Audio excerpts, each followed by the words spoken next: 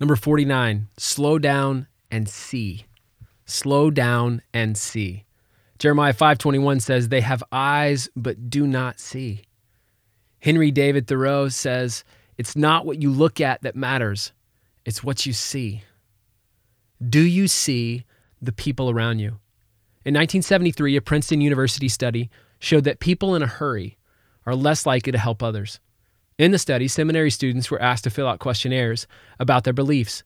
They were also asked to prepare a short sermon, some on various topics concerning religion, and others specifically on the parable of the Good Samaritan, a story about a priest and a Levite passing an injured man on the roadside before a Samaritan comes along and helps the man.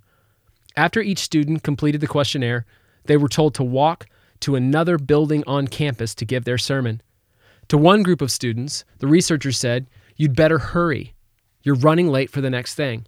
To another group, they said, you've got plenty of time, but you should probably head over anyway. This is where it gets fun. The researchers hired an actor to play a man in need, not unlike the man in the story of the Good Samaritan. The actor was positioned so that every student would encounter the man along the way from one building to the other. The researchers wanted to see who would stop and who would help and who wouldn't. The results? In low hurry situations, 63% of the students stopped by to help the man. In high hurry situations, only 10% of the students stopped to help. It didn't matter if the students had just studied the story of the Good Samaritan or not.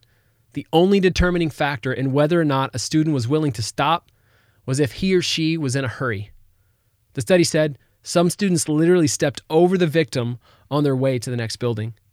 You get the point. Don't be in such a hurry. Slow down.